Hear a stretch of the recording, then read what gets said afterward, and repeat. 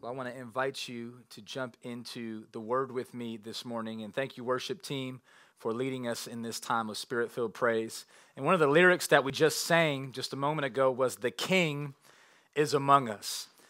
As I was praying about the direction that God would lead our church as we ramp up to Easter, we are officially 2 weeks away from Easter Sunday, and it's going to be a glorious time to remember the resurrection of our Savior, and really the resurrection of all of us, right? Those who call Jesus Christ Lord and Savior, we are responding to the resurrection that's happened in our lives. The same Spirit that rose Jesus from the dead lives in us. And so here we are, and we're jumping into this new series that we've titled, "The King is Among Us." The King is among us. I want to encourage you, wherever you're at, to just say that right now. Say, "The King is among us." The King is among us. The King is among you, and the King has a name, and his name is Jesus. So we're going to begin looking at all the different things that took place that leads us up to the resurrection. And I want to take us to a place this morning that is going to feel a little bit deep. In moments, it'll feel a little tough. And I think that it's helpful as we remember the King who is right now among us. If you have a Bible, I want to invite you to turn with me to Mark chapter 14. That's where we're going to camp out and spend the majority of our time. Mark chapter 14, specifically verses 32 through 40. Let's go ahead and look together. When you get there, say, "I'm there." When you're ready, say, "I'm ready." And if you're hungry for the word this morning, say, "Let's eat." Let's eat. This isn't your moment to get up and go grab something from the fridge, though, all right? Come on, stay with me now. Mark chapter 14, verses 32 and beyond. Let's go ahead. The text says, "And they went to a place called Gethsemane. And he said to his disciples, 'Sit here while I pray.' And he took with him Peter and James and John, and he began to be greatly distressed and troubled. He said to them, 'My soul is very sorrowful, even to death. Remain here and watch.' Going a little farther, he fell on the ground and prayed that if it were possible, the hour might pass from him. And he said, 'Abba, Father, all things are possible for you.'" Right? He communicates to the Lord. Jesus himself, he's in a holy moment right now. He's communicating to the Father. He's saying, "All things are possible for you. Remove this cup from me, yet not what I will, but what you will." He goes on to say, "And he came and found them sleeping. He said to Peter, 'Simon, are you asleep? Could you not watch 1 hour? Watch and pray that you may not enter into temptation. The spirit indeed is willing, but the flesh is weak.' And again he went away and prayed, saying the same words. And again he came and found them sleeping. For their eyes were very heavy, and they did not know what to answer him. And he came the third time and said to them," surely this time they're going to be locked in, but that wasn't the case. He said to them, "Are you still sleeping and taking your rest? It's enough. The hour has come. The Son of Man is betrayed into the hand of sinners. Rise, let us be going. See, my betrayer is at hand." Let's pray.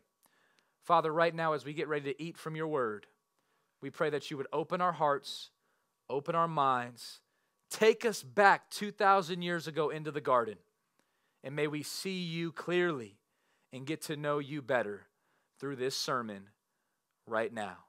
In Jesus' name. Holy Spirit, help us. Amen. Amen. The title of this message would be, "The King is Among Us in the Garden." The King is among us in the garden. Let's go ahead and kick it off in Mark chapter 14, verses 32 and 33. The text tells us that they went to a place called Gethsemane. He said to his disciples, "Sit here while I pray." This name, Gethsemane, actually means oil press. It's the same word that would be translated to the Hebrew phrase oil press. And there's a lot of different imagery that could be associated with that, like he's being pressed in the anointing and salvation is getting ready to flow from his life. But it's interesting that right here, before any of that could happen, we find Jesus in Gethsemane. Oh, that we would go back there with him right now. That this would be a moment where, whether we're at our house or in the living room or upstairs, and maybe you're in the bed right now, maybe this would be a moment that you really lean in and say, God, take me back to that garden with my Savior for the next few minutes in this sermon. He is in Gethsemane. If there's a place in the Bible that would be considered holy ground, if there would ever be a place to maybe take your sandals off and stand there and say, God, I am on holy ground, it would be in the Garden of Gethsemane. I can't imagine getting to Easter without going through the garden. In order for us to get to the cross, you first have to see Jesus in the garden. Before Jesus gets to the empty tomb, you must spend time with him here in the garden. Jesus says, sit here while I pray. And he took with him Peter and James and John and began to be greatly distressed and troubled. We bolded that last phrase, greatly distressed and troubled, because this is a moment in Jesus' life. I was reading some commentators on this passage of Scripture, and some noted that in the Bible, in the Gospels, Matthew, Mark, Luke, and John, you never necessarily find a place where it says Jesus laughed. You don't necessarily find a place where it says that Jesus showed emotion like that, but we do find emotion, real emotion here that shows that he was troubled, that he was distressed. I think that could probably and possibly relate to you today.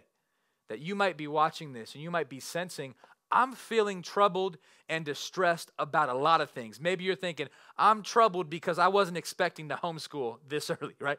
Maybe you're feeling distressed because you are waiting to go back to work to provide for your family. Maybe you're troubled because at this point you thought you would be midway through March Madness, right? And now you feel March sadness, right? I would relate to you. Jesus is distressed and he is very much troubled. We learn a variety of different things about Jesus in the garden. And I think it's important that we lean in to some of those right now. The first thing that I learned from Jesus in the garden is the humanity of Jesus. Right here on display is the very human emotion that came with the Christ. Right? In the incarnation, you see God putting on flesh. Right? In Jesus, the Son of God entering into this world, right? Through a manger in a little town called Bethlehem, growing up in a very, very real place called Nazareth. I'm thinking back to the time that my wife and I spent in Israel and going to these actual places that Jesus walked, and he was in a place called Gethsemane. And here the very human nature of Jesus is being on display. It says that he was troubled and distressed. Kent Hughes writes in his commentary on this passage, he says, the name Gethsemane means oil press. Here, Jesus left the body of disciples near the entrance and took the three farther up on the property, where he underwent a stress of cosmic dimensions, the greatest in the chronicles of the universe. What R. Kent Hughes tells us here is that there's never been a level of stress quite like what Jesus has right now.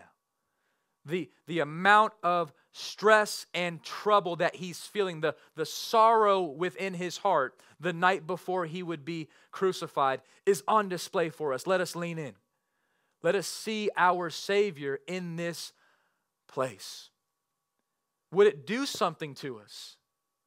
Would it create some type of humility? Would it create some type of angst and maybe even repentance to see our Lord in this state? The text goes on into verse 34 and 35 where it says, Jesus then said to them, his disciples, his core group, Matthew, or not necessarily Matthew, the three that he brought with him, James, John, and Peter, his VIP list. He said, I want you guys to come with me because you guys are my boys and you guys are going to watch out for me. You guys are going to pray with me. And he says to them here, he says, my soul is very sorrowful Notice how the Savior doesn't just say his soul is sorrowful. He says it's very sorrowful in this moment. How sorrowful, you might ask? Jesus would reply, even to death. Even to death? That our Savior and our King in this moment is so sorrowful that his soul is sorrowful to death. I don't know that I've ever felt this way before. I've thought of, man, can I come up with a illustration or something that could potentially relate to this? And because I don't think anything can relate to this, we're going to let Jesus have this moment on his own. He's the example. That Jesus in the garden is the very picture of the absolute trouble and sorrow that only he could experience in this moment. In fact, he's living out a prophecy right before us. The King is among us, living out Isaiah chapter 53 in this text. Right, 500 years before Jesus would go to Gethsemane, the prophet Isaiah would say it like this: he was despised and rejected by men, a man of sorrows, acquainted with grief. And as one from whom men hide their faces, he was despised, and we esteemed him not. 500 years before Jesus would step foot on this earth physically, the prophet Isaiah was writing about this coming Messiah. But it wasn't a coming Messiah skipping through fields, very cheerful. This is a coming Savior who was very sorrowful, even to the point of death, being rejected by people, even his closest disciples right here. As we make our way to Easter, may we sense some of the sorrow that our Savior had for us. C.J. Mahaney also comments on this passage. He says it like this. He says that you are looking at the greatest display of obedience in all history. He says the Savior's soul was crucified here in the Garden of Gethsemane before his body would be crucified on a hill called Calvary. Let us lean in to this moment. What else can we learn from this? We see the humanity side of Jesus, right? We see that Jesus is able to relate to us. Jesus is able to lean in to your weakness, to your trouble, to your sorrow as a dad, mom, child, parent, grandparent, struggling friend here in Las Vegas. Jesus says, I know about sorrow too. I know about trouble too, and you can bring that to me and find hope and rest. The second thing I learn about Jesus in this text is that the garden shows us that the cost for our sin. It's in the garden that we learn the humanity of Jesus, but it's in the garden that we also learn the cost for our sin. Maybe you've heard this phrase before, that salvation is free, right? For us, it's a free gift offered by God, but I also would qualify that statement with, it's not cheap, right? That yes, salvation came to us freely, but it did not come to Jesus freely. It did not come to the Father freely. In fact, the Father says, I'm giving my own Son to accomplish salvation for us. That God would love you watching this so much, that God would love me, a young sinful person from Las Vegas, so much that he would even send his Son Jesus, and Jesus would volunteer for the task. Right? We see Jesus here in the garden, and he's saying, I am troubled and sorrowful even to the point of death. And then Jesus falls to the ground. Can you just picture him falling? Can you picture Jesus stumble to his knees? And oh, what it would be to be able to hear his prayer at that moment. We can. It's actually recorded for us. The gospel writer Mark pens what Jesus prayed. Let's look at it together. Mark chapter 14, verse 36 says that Jesus then began to pray. He said, Abba, Father. Wow. And most times you just see one of those phrases. Right here you see both. The phrase Abba, which is an intimate way to say Dad, is an intimate way to say, Dad, are you here right now? Are you with me right now? He says, Father, I need you to listen up. And here's the prayer that he petitions to the Father. He says, all things are possible for you. That's a good place to say amen right there. That's a great reminder for us here today. That the Father is able, just as Pastor Mike prayed, He's able, He has the ability. All things are possible for Him. So Jesus, knowing that, goes on with His prayer. He says, all things are possible for you. Remove this cup from me, yet not what I will, but what you will. We see this powerful, sorrowful, sombering, and humble prayer by the Savior. We have not seen a request like this in Scripture. We will not see a request like this again.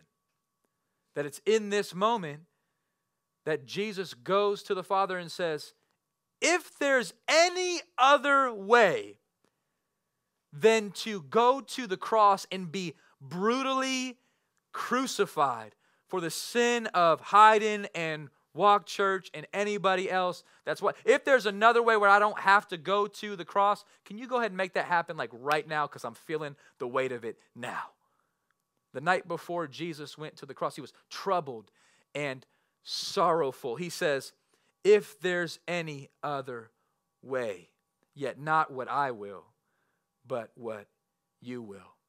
The great philosopher C.S. Lewis says that in Gethsemane, the holiest of all petitioners prayed 3 times that a certain cup might pass from him. It did not.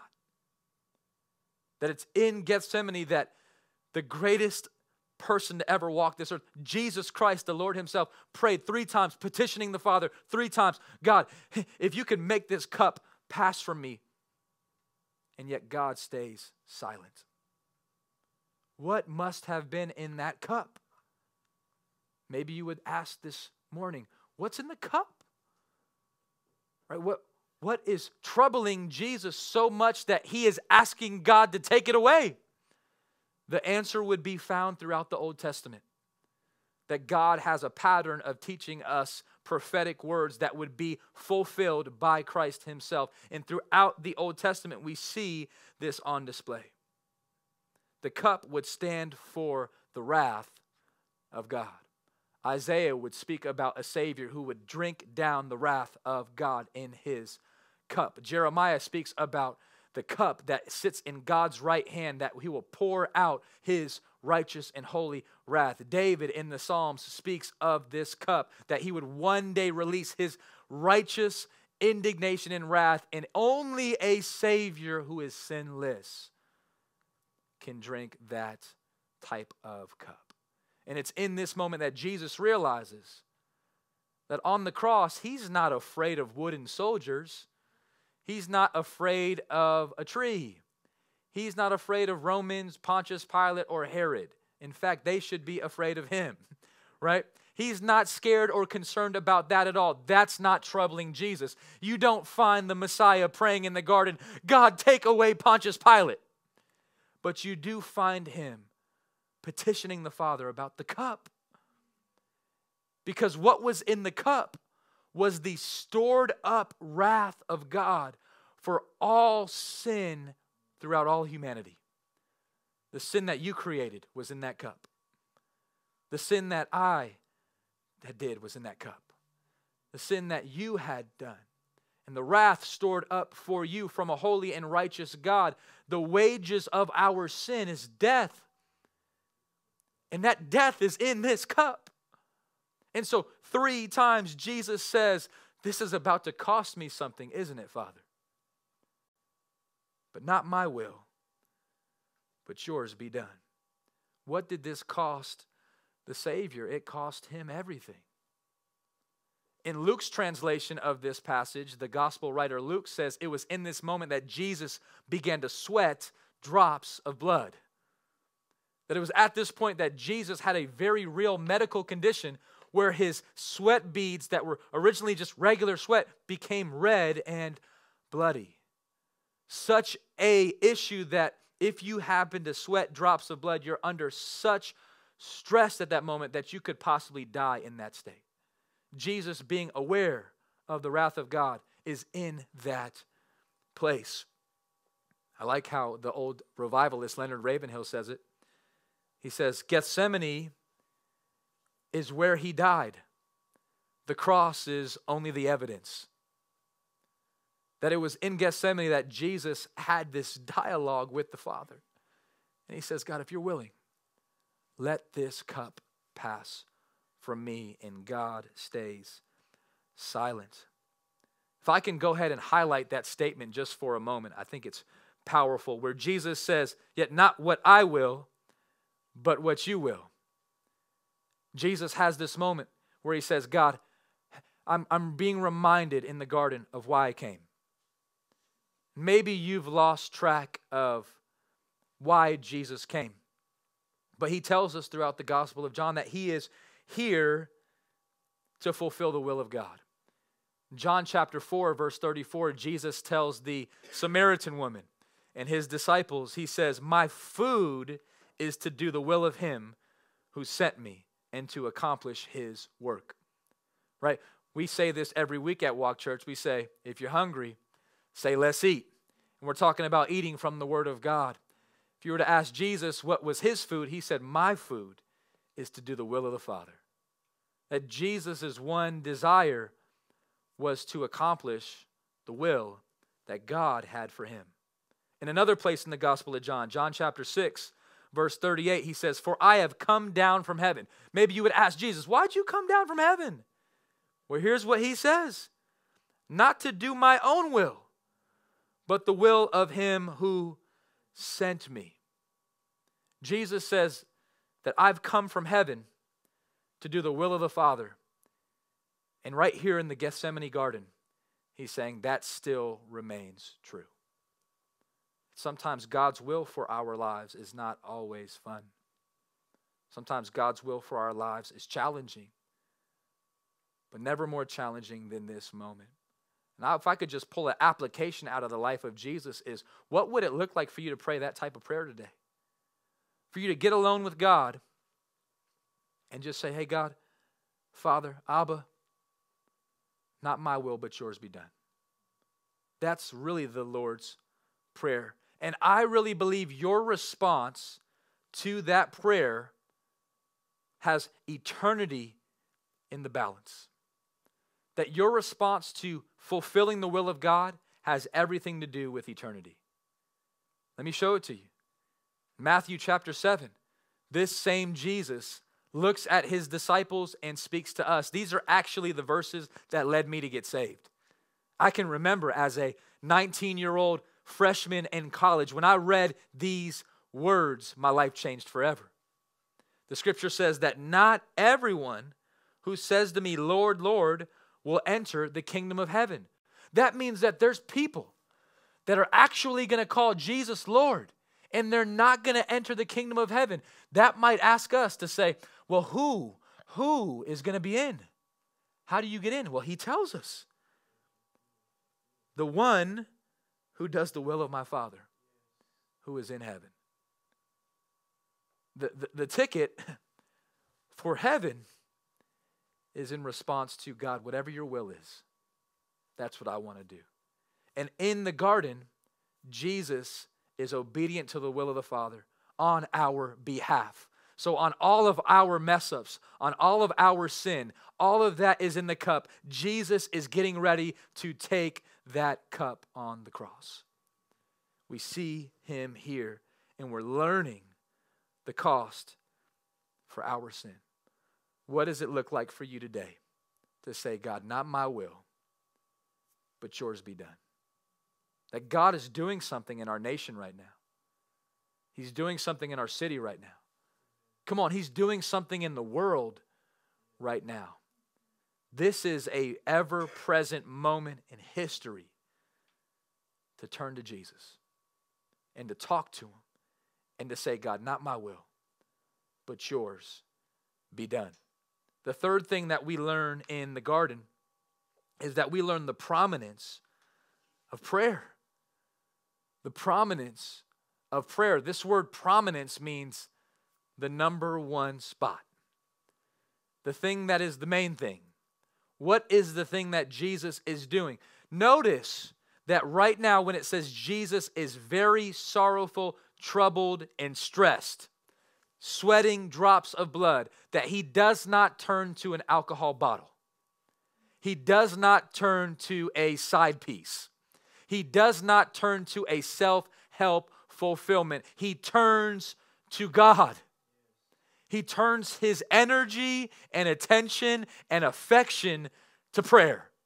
That Jesus in the garden says, I'm not going to look to the left. You guys are sleeping. I'm not going to look to the right.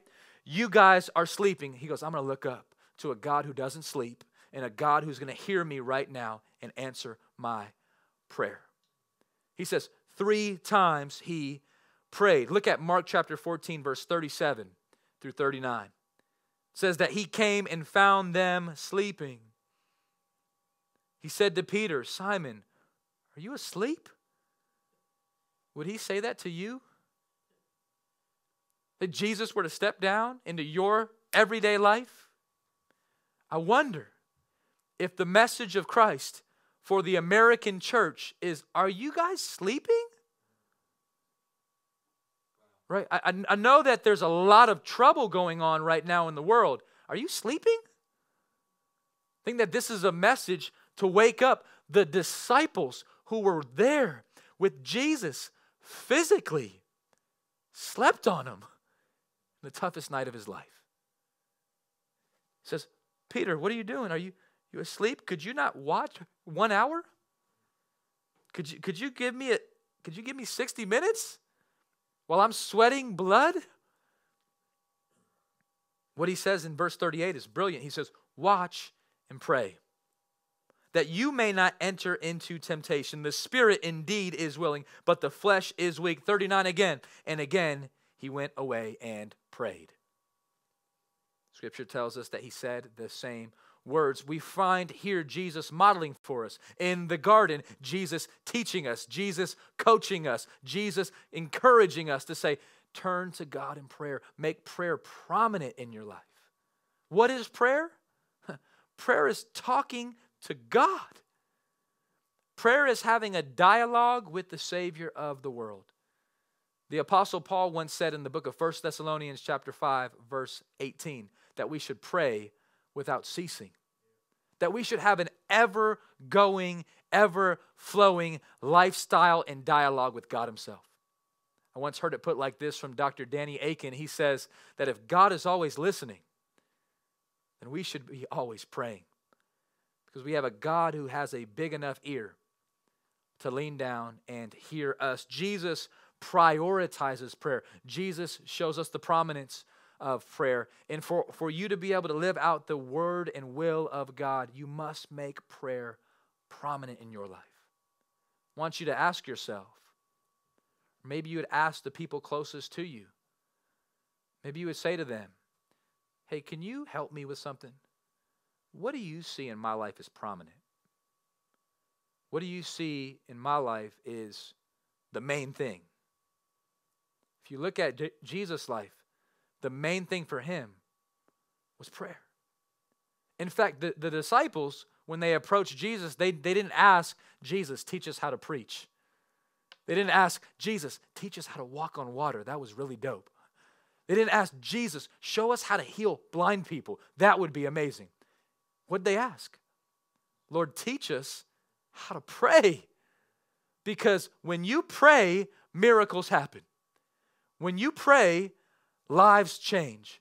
When you pray, people come up out of the grave and get saved and changed and lives are set free. God, teach us how to make prayer prominent again in our lives. What a moment while some of you may be in a self-quarantine.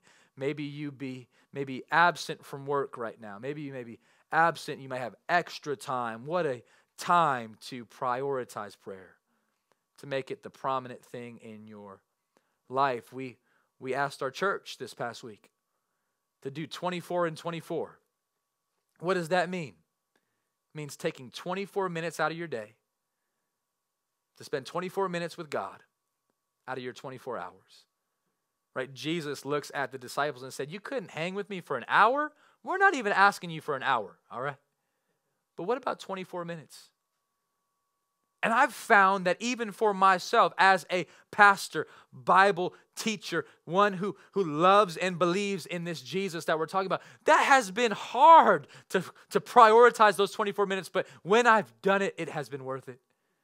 I've gotten to know Jesus well through the Gospel of Matthew. We're in the Gospel of Matthew doing this. If this is your first time, you're welcome to join us. We're on Matthew chapter 5 today. 24 minutes with Jesus, 5 minutes of worship, 10 minutes of word, 5 minutes of journaling, 4 minutes of prayer. It's already carved out for you to do. Would you prioritize and make prayer prominent in your life? Again, E.M. Bounds, a great prayer warrior, once wrote a book that said this. He said, we do more of everything else than of praying. Is that real? I know for me, I'm thinking, man, right now, wow, all the things that we put in our lives before spending time with God. Every great awakening in history started with people praying. And that's not going to change now. That Jesus made prayer prominent. Oswald Chambers, the great writer of the book Utmost for His Highest, he says it like this. He says, prayer does not fit us for the greater work. Prayer is the greater work. I think sometimes we have this mentality, all right, I got to pray, and then I'm going to go work. That would be backwards, according to the Scripture. This is the work. Jesus is not doing much work physically right here in the garden. Oh, but the work He's doing spiritually is great. The work that He's doing as He prays is producing much in the life of our lives and in His church. We see this on display right here. The final point that we learn from the garden is that we learn that the flesh is weak, right? We've learned the humanity of Jesus. We've seen that on display. We've learned the cost for our sin, and the cost is great. We've learned the prominence of prayer in Jesus' life, but right here we learn that our flesh is weak, that we need supernatural help to live out the calling on our lives. Our flesh is weak, as this text concludes. Mark 14, verse 39 through 42 says, again, He came and He found them sleeping, for their eyes were very heavy, and they did not know what to answer Him. And maybe you might be there too. You might say, man, I don't even know what to say. I don't even know what to answer Jesus right now. I'm without words. And that's where the disciples were. They got called out again. They said, man, I don't even got words for you right now, Lord. I'm stuck. I'm puzzled. Verse 41 says that He came the third time and said to them, are you still sleeping and taking your rest? It's enough. The hour has come. The Son of Man is betrayed into the hands of sinners. Rise, let us be going. See, my betrayer is at hand. One thing that Jesus highlights in this context is that the spirit is willing, but the flesh is weak. That God is willing to go the distance. That God has placed in us a spirit that is willing to do great things. But something about our flesh is so weak. Something about our flesh stops us and hinders us from doing the things of God. The Apostle Paul in Romans 7, he says, God, why do I do the things I hate? Why don't I do the things I want to do? I want to do what's right. I want to follow you. I want to do a 24 and 24. I want to stop sinning. I want to start worshiping. I want to trust God in this time, but I keep going backwards. And he says, yeah, here's the reason. Because your flesh is weak. But what would it look like if today you just said, you know what? I'm no longer going to live by the voice of my flesh, but I'm going to allow the voice of the Spirit to control my life and to trust Him with that. It's in the garden that we see the paradox of the two different gardens, right? In the book of Genesis, there was a garden called the Garden of Eden, we see a man and a woman, Adam and Eve, and they fail the test in the garden. The flesh was weak. Jesus just said, if you can just stay away from this one tree, the moment this crafty serpent says, no, God didn't really say that, twist it just a little bit. You can eat from this tree. The flesh gave in. They fell to sin. But what's so powerful here in this garden is we see a greater Adam. We see a greater Savior. We see one who didn't fail the test in the garden, but who squashed the head of Satan in this garden when he said, not my will, but your will be done. Max Lucado, famous author and writer, says that the Bible is the story of two gardens, Eden and Gethsemane. In the first, Adam took a fall. In the second, Jesus took a stand.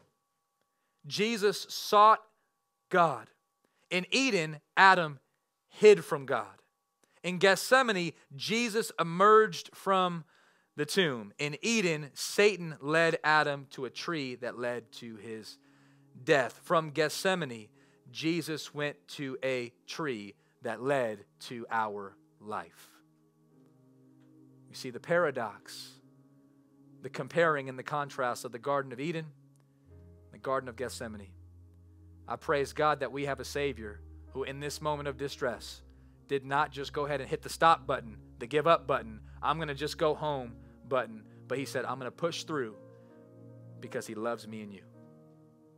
That it's in Gethsemane that we learn that though our flesh is weak, our God is still willing, and our God is still willing to step into your world and step into your life and save you, change you, heal you, and call you, and deliver you. For his plan for you is good and great. Your flesh may be weak. That would be true. But oh, is our God willing. So I want to encourage you wherever you're at right now to go to him. To go to him. To make prayer prominent in your life. To say, God, what's your will? You know what the will of the Father is? That you would know his Son. The will of the Father is that you would have a real, authentic relationship with Christ. The will of the Father is for you to believe in Jesus and to turn from your sin and to enjoy all that he has in store for you. The will of the Father is for you to have this real relationship with his Son, Jesus. I want to give you an opportunity to do that right now. Would you pray with me? Heavenly Father, not my will, but your will be done. God, I pray for everybody that's watching this right now. On this Sunday morning, would you save many? This day right here, would you draw people near? God, I pray you would save people that are far from you. And God, I pray that you would change people that are close to you. God, I pray that sinful people would become saints today. A saint, just somebody that has a relationship with Jesus. God, I pray for saved people to grow because of this message. God, as we get ready to prepare for Easter, may we know that the King is among us. And we have a King who passed the test in the garden.